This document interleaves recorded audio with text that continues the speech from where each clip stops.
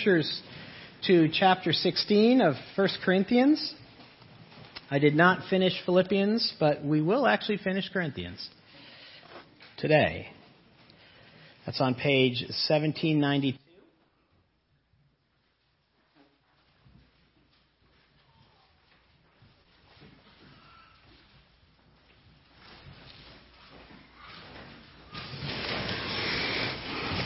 Keep it open on your laps. I'll be referring to it often. Quaker and theologian D. Elton Trueblood wrote the following: "A man has made at least a start on discovering the meaning of human life when he plants shade trees under which he knows full well he will never sit." Trueblood is hitting on a way of thinking, a way of doing that is very, very deeply embedded in Scripture. A mindset that is totally different from the world around you. A godly way of looking at the world. Today we're going to call that a kingdom mindset. A kingdom mindset. A kingdom mindset is different from the world around you. A kingdom mindset has different interests, different cares, different plans. A kingdom mindset has different passions, different loves and different hates. A kingdom mindset looks at the world and sees different priorities, different urgencies, different values. Mother Teresa started a home in Calcutta in India for dying, for those who were dying, so that those dying in the streets of India could die surrounded by people that care and love them. She captures our imagination for the very reason that we would not do what she did. We might start a hospital to cure them. We might give funds to build houses. But those who are dying anyway. Why waste time on them? And that's the difference between our conventional, practical, pragmatic thinking and kingdom thinking. Having a kingdom mindset. And that's what we're going to see in this last chapter that Paul pens to the Corinthian church. Paul's saying his final words of goodbyes, as he does in many of his letters, actually, what my mother has called housekeeping issues. But in these housekeeping business, we see a glimpse of kingdom activity in the early church. And we see a different mindset at work, a kingdom mindset. Look with me at verse 1 of chapter 16. Paul writes, "Now about the collection for God's people. Do what I told the Galatian church to do. On the first day of every week, each one of you should set aside a sum of money in keeping with his income, saving it up, so that when I come, no collection will have to be made. Then when I arrive, I will give letters of introduction to the men you approve and send them with your gift to Jerusalem. If it seems advisable for me to go also, they will accompany me. After I go through Macedonia, I will come to you. For I will be going through Macedonia. Perhaps I will stay with you a while or even spend the winter so that you can come and help me on my journey wherever I go. I do not want to see you now and only make a passing visit. I hope to spend some time with you if the Lord permits. But I will stay on at Ephesus until Pentecost because a great door of effective work has opened to me. And there are many who oppose me. If Timothy comes, see to it that he has nothing to fear while he is with you, for he is carrying on the work of the Lord just as I am. No one then should refuse to accept him. Send him on his way in peace so that he may return to me. I am expecting him along with the brothers. Now about our brother Apollos, I strongly urged him to go to you with the brothers. He was quite unwilling to go now, but he will go when he has opportunity. Be on your guard. Stand firm in the faith. Be men of courage. Be strong. Do everything in love. You know that the whole household of Stephanas were the first converts in Achaia, and they have devoted themselves to the service of the saints. I urge you, brothers, to submit to such as these, and to everyone who joins in the work and labor at it.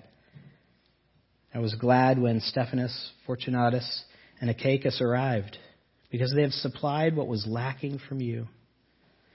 For they refreshed my spirit, and yours also. Such men deserve recognition. The churches in the province of Asia send you greetings. Aquila and Priscilla greet you warmly in the Lord, and so does the church that meets at their house. All the brothers here send you greetings. Greet one another with a holy kiss. I, Paul, write this greeting in my own hand. If anyone does not love the Lord, a curse be on him. Come, Lord Jesus. The grace of the Lord Jesus be with you. My love to all of you in Christ Jesus. Amen. There's a saying that most of you know, so heavenly minded, you're no earthly good. Now, we get that proverb. We understand what is the caution that it is trying to say. However, when you look at the history of the church, it is those who were most heavenly minded that did the most earthly good for God. And that's what we see in Paul. A heavenly mindedness. A kingdom mindset. A kingdom mindset in the area of generosity. That's what verses 1 through 4 is, where he starts out, is talking about. Apparently the church in Jerusalem was going through a tough time, a difficult time. We know that a few years before Paul penned this letter, there was a great famine in that area of the world. And maybe it was still going on, or there were some residual effects there. We don't know. Or maybe there was something else going on. But whatever it is, there was a need. Jerusalem was in need. They needed help. And so Paul took it upon himself to take up a collection from the churches on his third missionary journey. In Asia Minor, which is now Turkey. In Greece, Macedonia, northern Greece, and down into Corinth. And the Corinthians knew he was doing this, and they had some questions about this collection. I mean, the Corinthian letter, the second half of it, as we have seen, is all based off of questions that they had posed to Paul, right? Questions on marriage in chapter 7. Questions about food sacrificed to idols in chapter 8. Questions about spiritual gifts in chapter 12. Questions about bodily resurrection in chapter 15. And here is their last question, now about the collection. Paul, tell us about this collection. What should we do? Give us some direction. Give us some clarity. And so Paul addresses them by saying, do what the Galatian churches I told the Galatian church to do. Verse 2, on the first day of every week, each one of you should set aside a sum of money in keeping with his income, saving it up, so that when I come, no collection will have to be made, and it can go right to Jerusalem. Actually, here's one of the rare instances in the New Testament where we see some direction giving on giving. The Old Covenant had a ton of direction on giving, didn't it? It was very prescribed. In the New Covenant, New Testament, it's not very prescribed. But here we have a rare look into the prescription of New Covenant giving. And we see, first of all, that it should be consistent. Giving should be consistent on the first day of every week. Now that was obviously alluding to the day that we worship on, Sunday. In the Jewish calendar, Sunday was the first day of the week. The Sabbath, Saturday, being the last day of the week.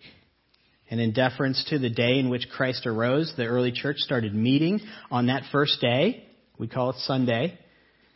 I think he's alluding to having the collection in the Sunday worship service. So Paul seems to be indicating that there should be some consistency in giving on the first day of every week. Why this consistency? Why this regularity? Well, obviously the first reason is that giving is an act of worship. That's why we don't have a Joash box in the back. Some of you maybe know that tradition. where you don't take an offering, but on your way out you give. We consider it a part of worship, as God did in the Old Covenant. But also there might be a more sanctifying reason why he does this too, and that's the application for us. In our depravity, giving is not natural. Giving is not a natural thing in our flesh. Taking is the natural.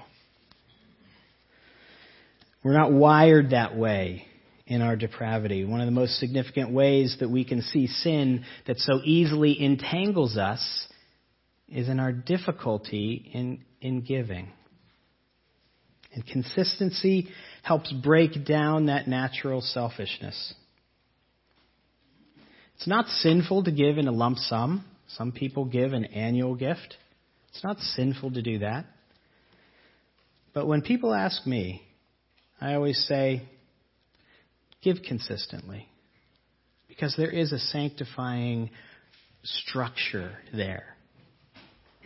It's amazing how writing a check each week or pulling out some cash from your pocketbook or wallet tends to start breaking down those barriers. It's a healthy, disciplined structure in your life. So Paul says, give consistently. Also, secondly, give proportionally. He says, in keeping with your income. Give in keeping with your income. $5,000 is a big deal if you're making $35,000 a year. It's not as big a deal when you're making $350,000 a year. Give proportionally. Giving in the Old Testament was much more prescribed, 10% tithe. A definite marker in the Old Covenant. In the New Covenant, give proportionally.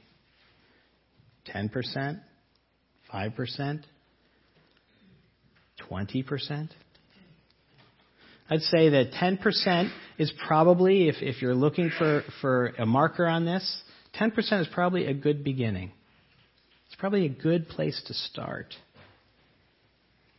Some have asked, is that before or after taxes? To that I always say, is that a question that would even come into the forefront of your mind if you're standing before God Almighty?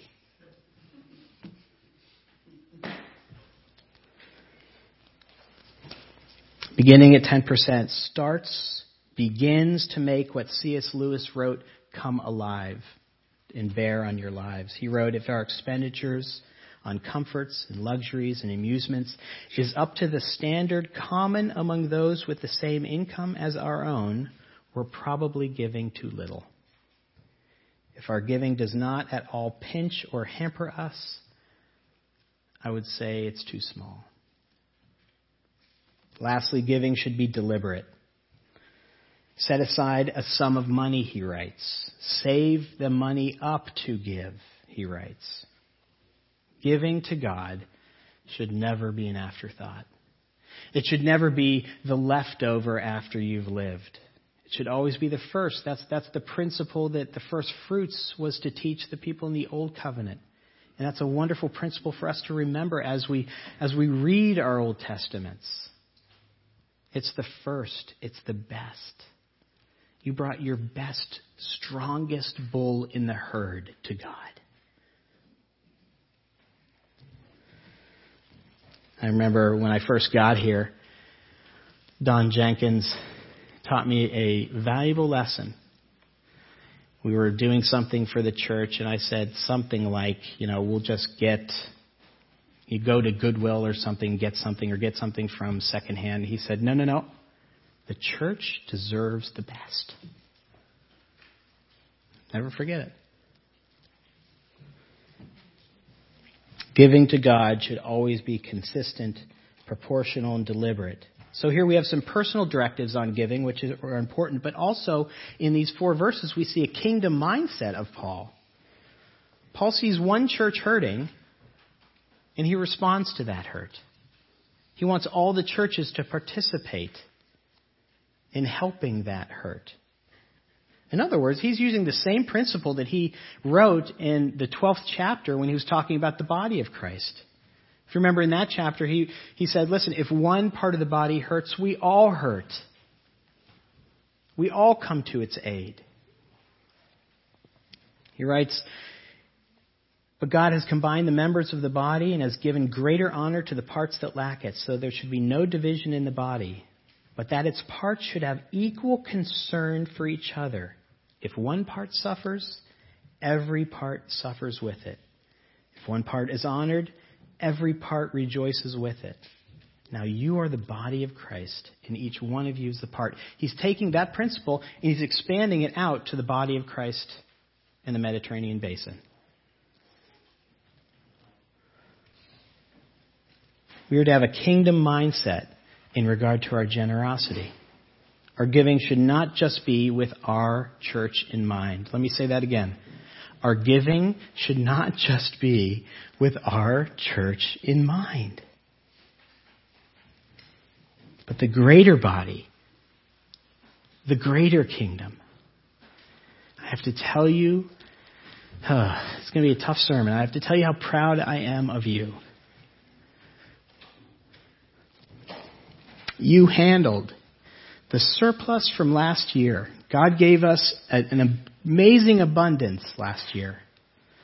Our giving far exceeded our expenses. And you handled it with such great kingdom mindset. Giving it away to places like Mirrors Academy that's educating children in Hancock County. Giving it away to our missionaries who are building the kingdom in the world. Giving it away to the Deacons Fund, the Benevolence Fund that help the community around us. And even giving some away to a brand new line that we call Kingdom Initiatives, helping churches in this area. I'm so proud of you. You had God's kingdom in mind. You didn't think how we could save it for a rainy day. You didn't think how we could set up an endowment for the church. You didn't think how we could make life more comfortable for us. That's kingdom mindset. Secondly, we see the kingdom mindset in how Paul encourages. His encouragement. When you look at the world through the lens of the needs and priorities of God's kingdom, you begin to see how critical encouragement is.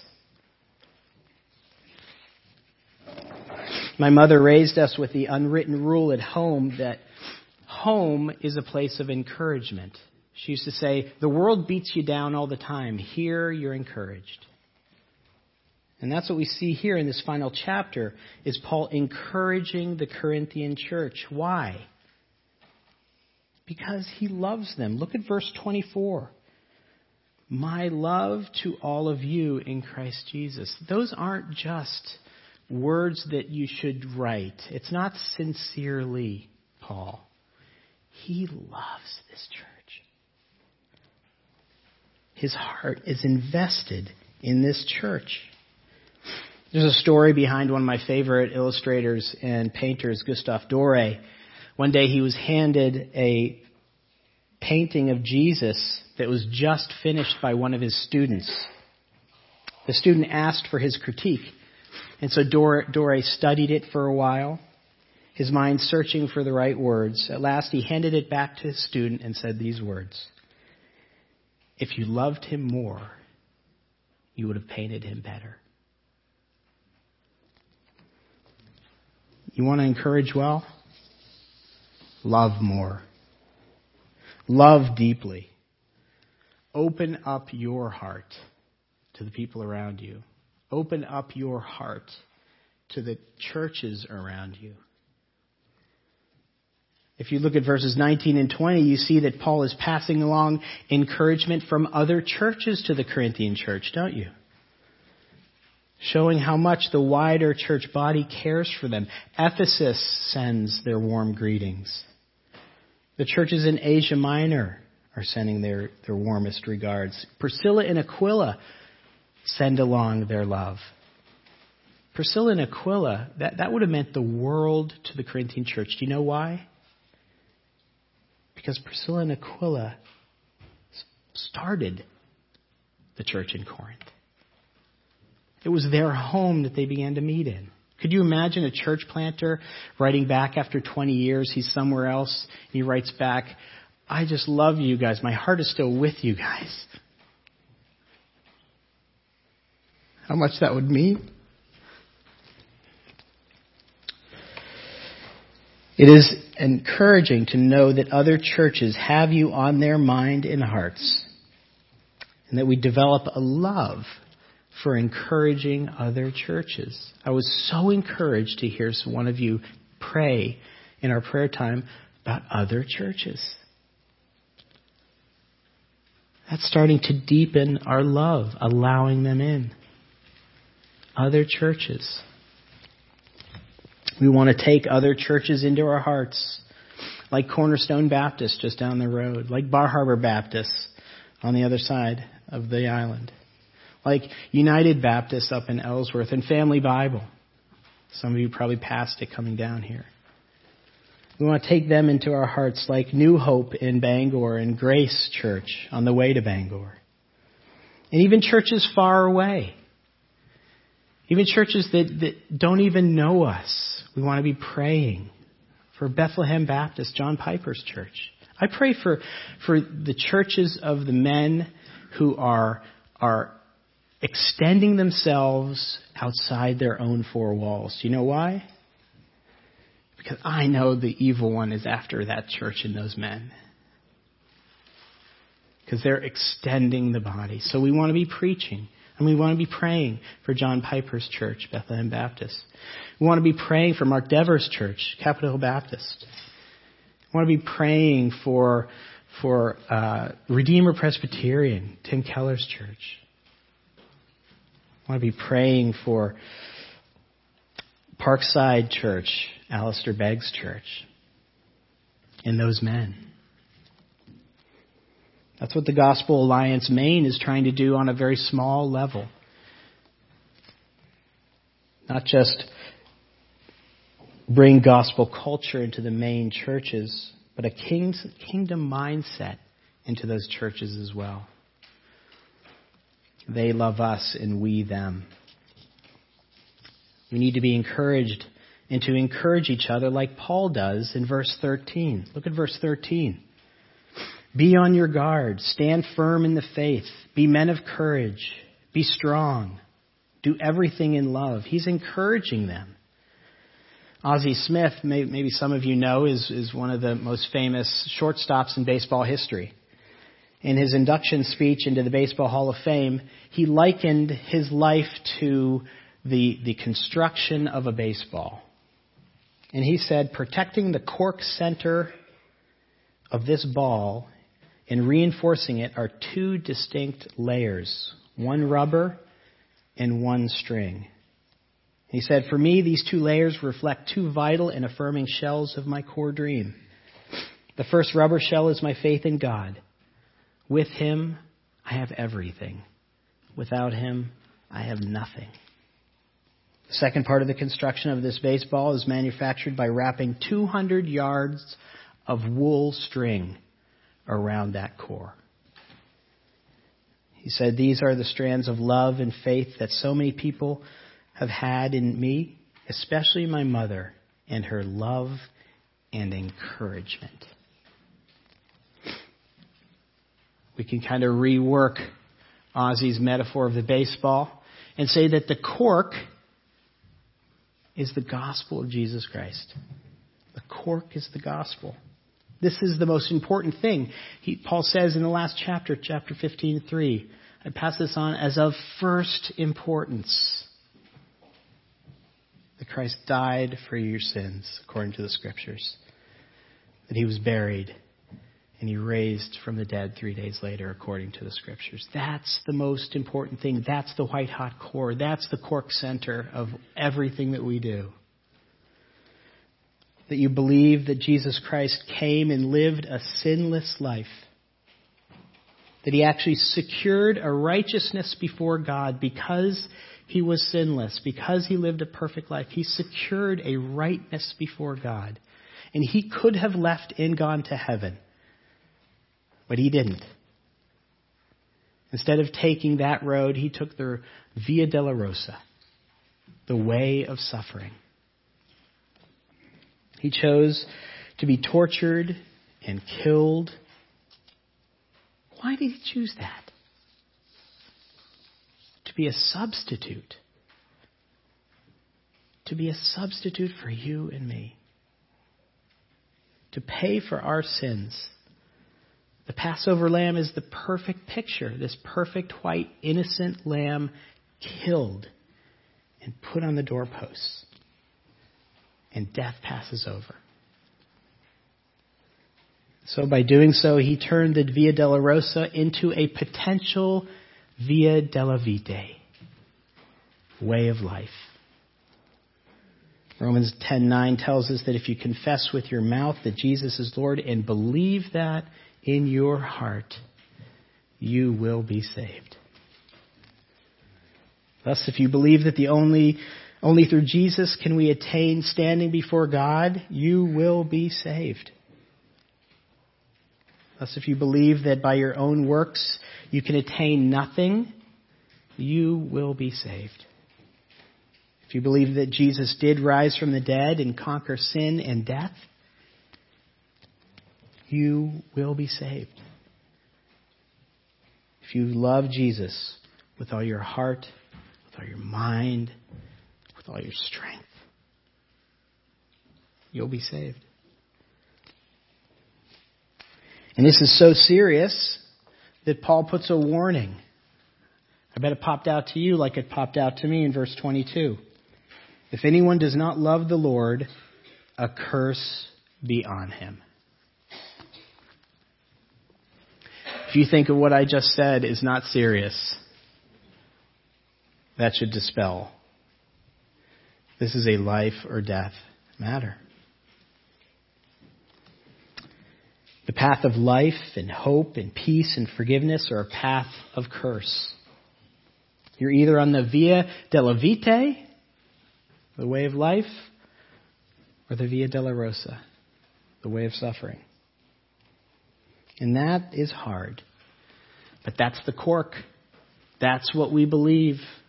And that's what must be protected by the layer around it, that layer of rubber that Ozzy talks about. This is the encouragement that Paul gives in verse 13. Be on your guard. You want to protect that cork? Be on your guard. It's a word in Greek that is very closely associated in the New Testament with Christ's second coming. Be watchful. I think what Paul is encouraging us to do is be watching. Maybe more so. And even be living as if Christ would come tomorrow. Think of how that would change your life if you thought tomorrow's the day. It would change your agenda for today. It would change your decisions. It would change everything. Stand firm in the faith against false teachers. Watch out for those gospel and people that infiltrate the church. Stand firm on the foundation of salvation. Faith alone, by grace alone, through Christ alone. Be men of courage. Probably he was thinking here of what he just wrote to them. Some very hard things. Practice meaningful membership in church discipline. That's hard. That's unpopular. Pursue sexual purity in a hypersexualized environment in Corinth. Live the weaker brother principle. Love your brother and sister so much that you're willing to forgo your freedom to help them. Be strong. Resist the culture creep into the church. Don't make decisions on being practical and pragmatic. Make decisions on theology. Do everything in love. Because that's the only thing that goes on to glory, is the love that you show. He says that in verse 13. Faith, hope, and love. The greatest of these is love. Why is the greatest of these love? Because faith and hope will no longer be necessary in glory. We will see face to face, and our hope will be fulfilled.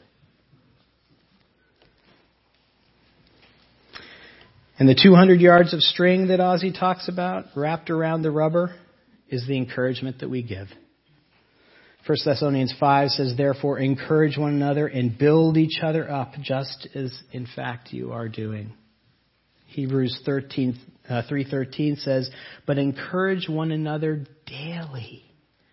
Daily. I don't think we realize how important encouragement is, how much of a shock absorber encouragement is in our life. I cannot tell you, maybe I won't be able to tell you, I cannot tell you how perfect your encouragements are. At perfect times when I need them. Thank you. Thank you. We need to wind the string of encouragement around each other continually.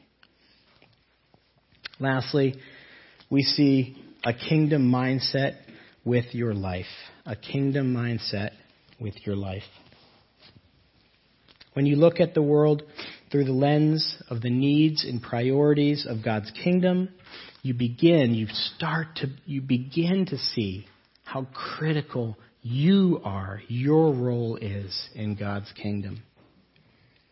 In this chapter, as with many of Paul's last chapters, we get a glimpse into how the kingdom was working at that time and how people had the kingdom mindset like people like Timothy in verses 10 and 11. Have you ever had a friend that you wanted to be around all the time? Have you ever had that kind of friend where, I just want to be with them on a daily basis? Well, Paul had that friend in Timothy. And he sent him around the Mediterranean basin to strengthen the kingdom of God. He didn't think of himself. So Timothy went and he pastored and he encouraged and he taught and he served in the bodies of Thessalonica, in Athens, in Ephesus, and here in Corinth.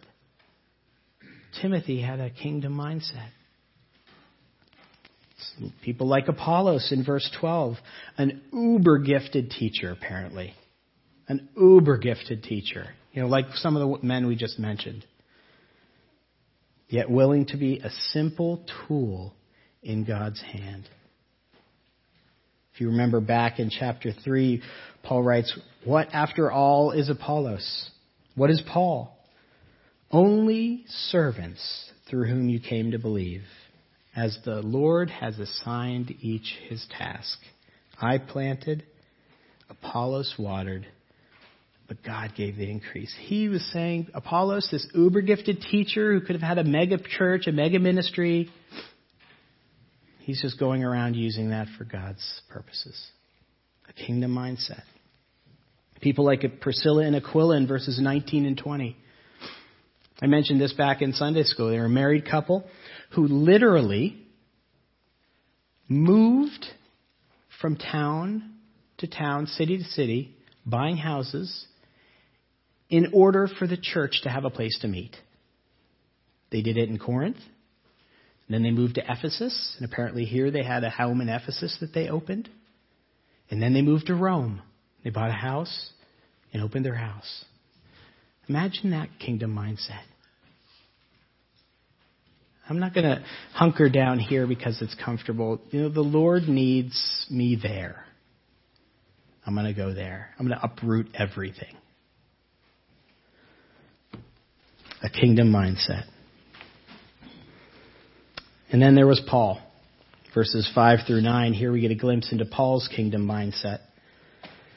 Paul was currently ministering in Ephesus, coastal Turkey, and he plans to travel by land through Macedonia, northern Greece, probably visiting the churches that are planted there, Philippi and Thessalonica and Berea.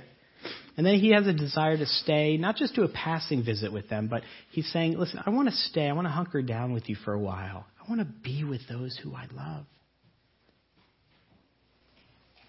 Even those who weren't returning that same love like the people in Corinth. Amazing. Paul was always putting God's kingdom ahead of his own agenda, ahead of his own heart. He was totally, 100% sold out for God and his kingdom. How did he get there? What's the secret? He had a kingdom mindset. The Lord asked Paul to leave behind being a Pharisee, and he did. Paul asked the Lord to leave behind his home and crisscross the Mediterranean, living on the kindness of others, and he did. The Lord asked Paul to leave his own plans, dreams, and desires and live a totally sacrificial life, and he did. The Lord asked Paul to stay in Ephesus because there were opportunities for the gospel, even though there was apparently a lot of opposition there. Not where I'd want to stay. And he did. The Lord asked Paul to go to Jerusalem, even when he had showed him that he would go to jail. And he did. Why? Why did he consider everything he had rubbish and place and rest in the total hands of God? How can he do that? How can we get to a place where Timothy was, where Apollos was, where Priscilla and Aquila were, where Paul was? Simple, but hard. You actually live out the implications of the gospel in your life. Tim Keller tells the story of a woman who began coming to Redeemer. She'd never heard the message of the gospel before. And when she came to accept God by the sheer grace and through the work of Christ, not depending on her own righteousness at all, she said to Tim, "This is scary." Not just, she said, it's a good scary, but it's scary. And Keller said, "What do you mean?" She replied, "If I was saved by my good works, then there would be a limit to what God could ask of me. I would be like a taxpayer with rights. I've done my duty, and now I deserve a certain quality of life. But if it is really true that I'm a sinner saved by sheer grace at God's infinite cost, then there's nothing he can't ask of me." She got it. That's a kingdom mindset. Let's pray. Father God, I thank you for your word. Spirit, your work is to apply that word to our hearts and to our minds and change us from the inside out. We depend on you to do that. In Jesus' name, amen.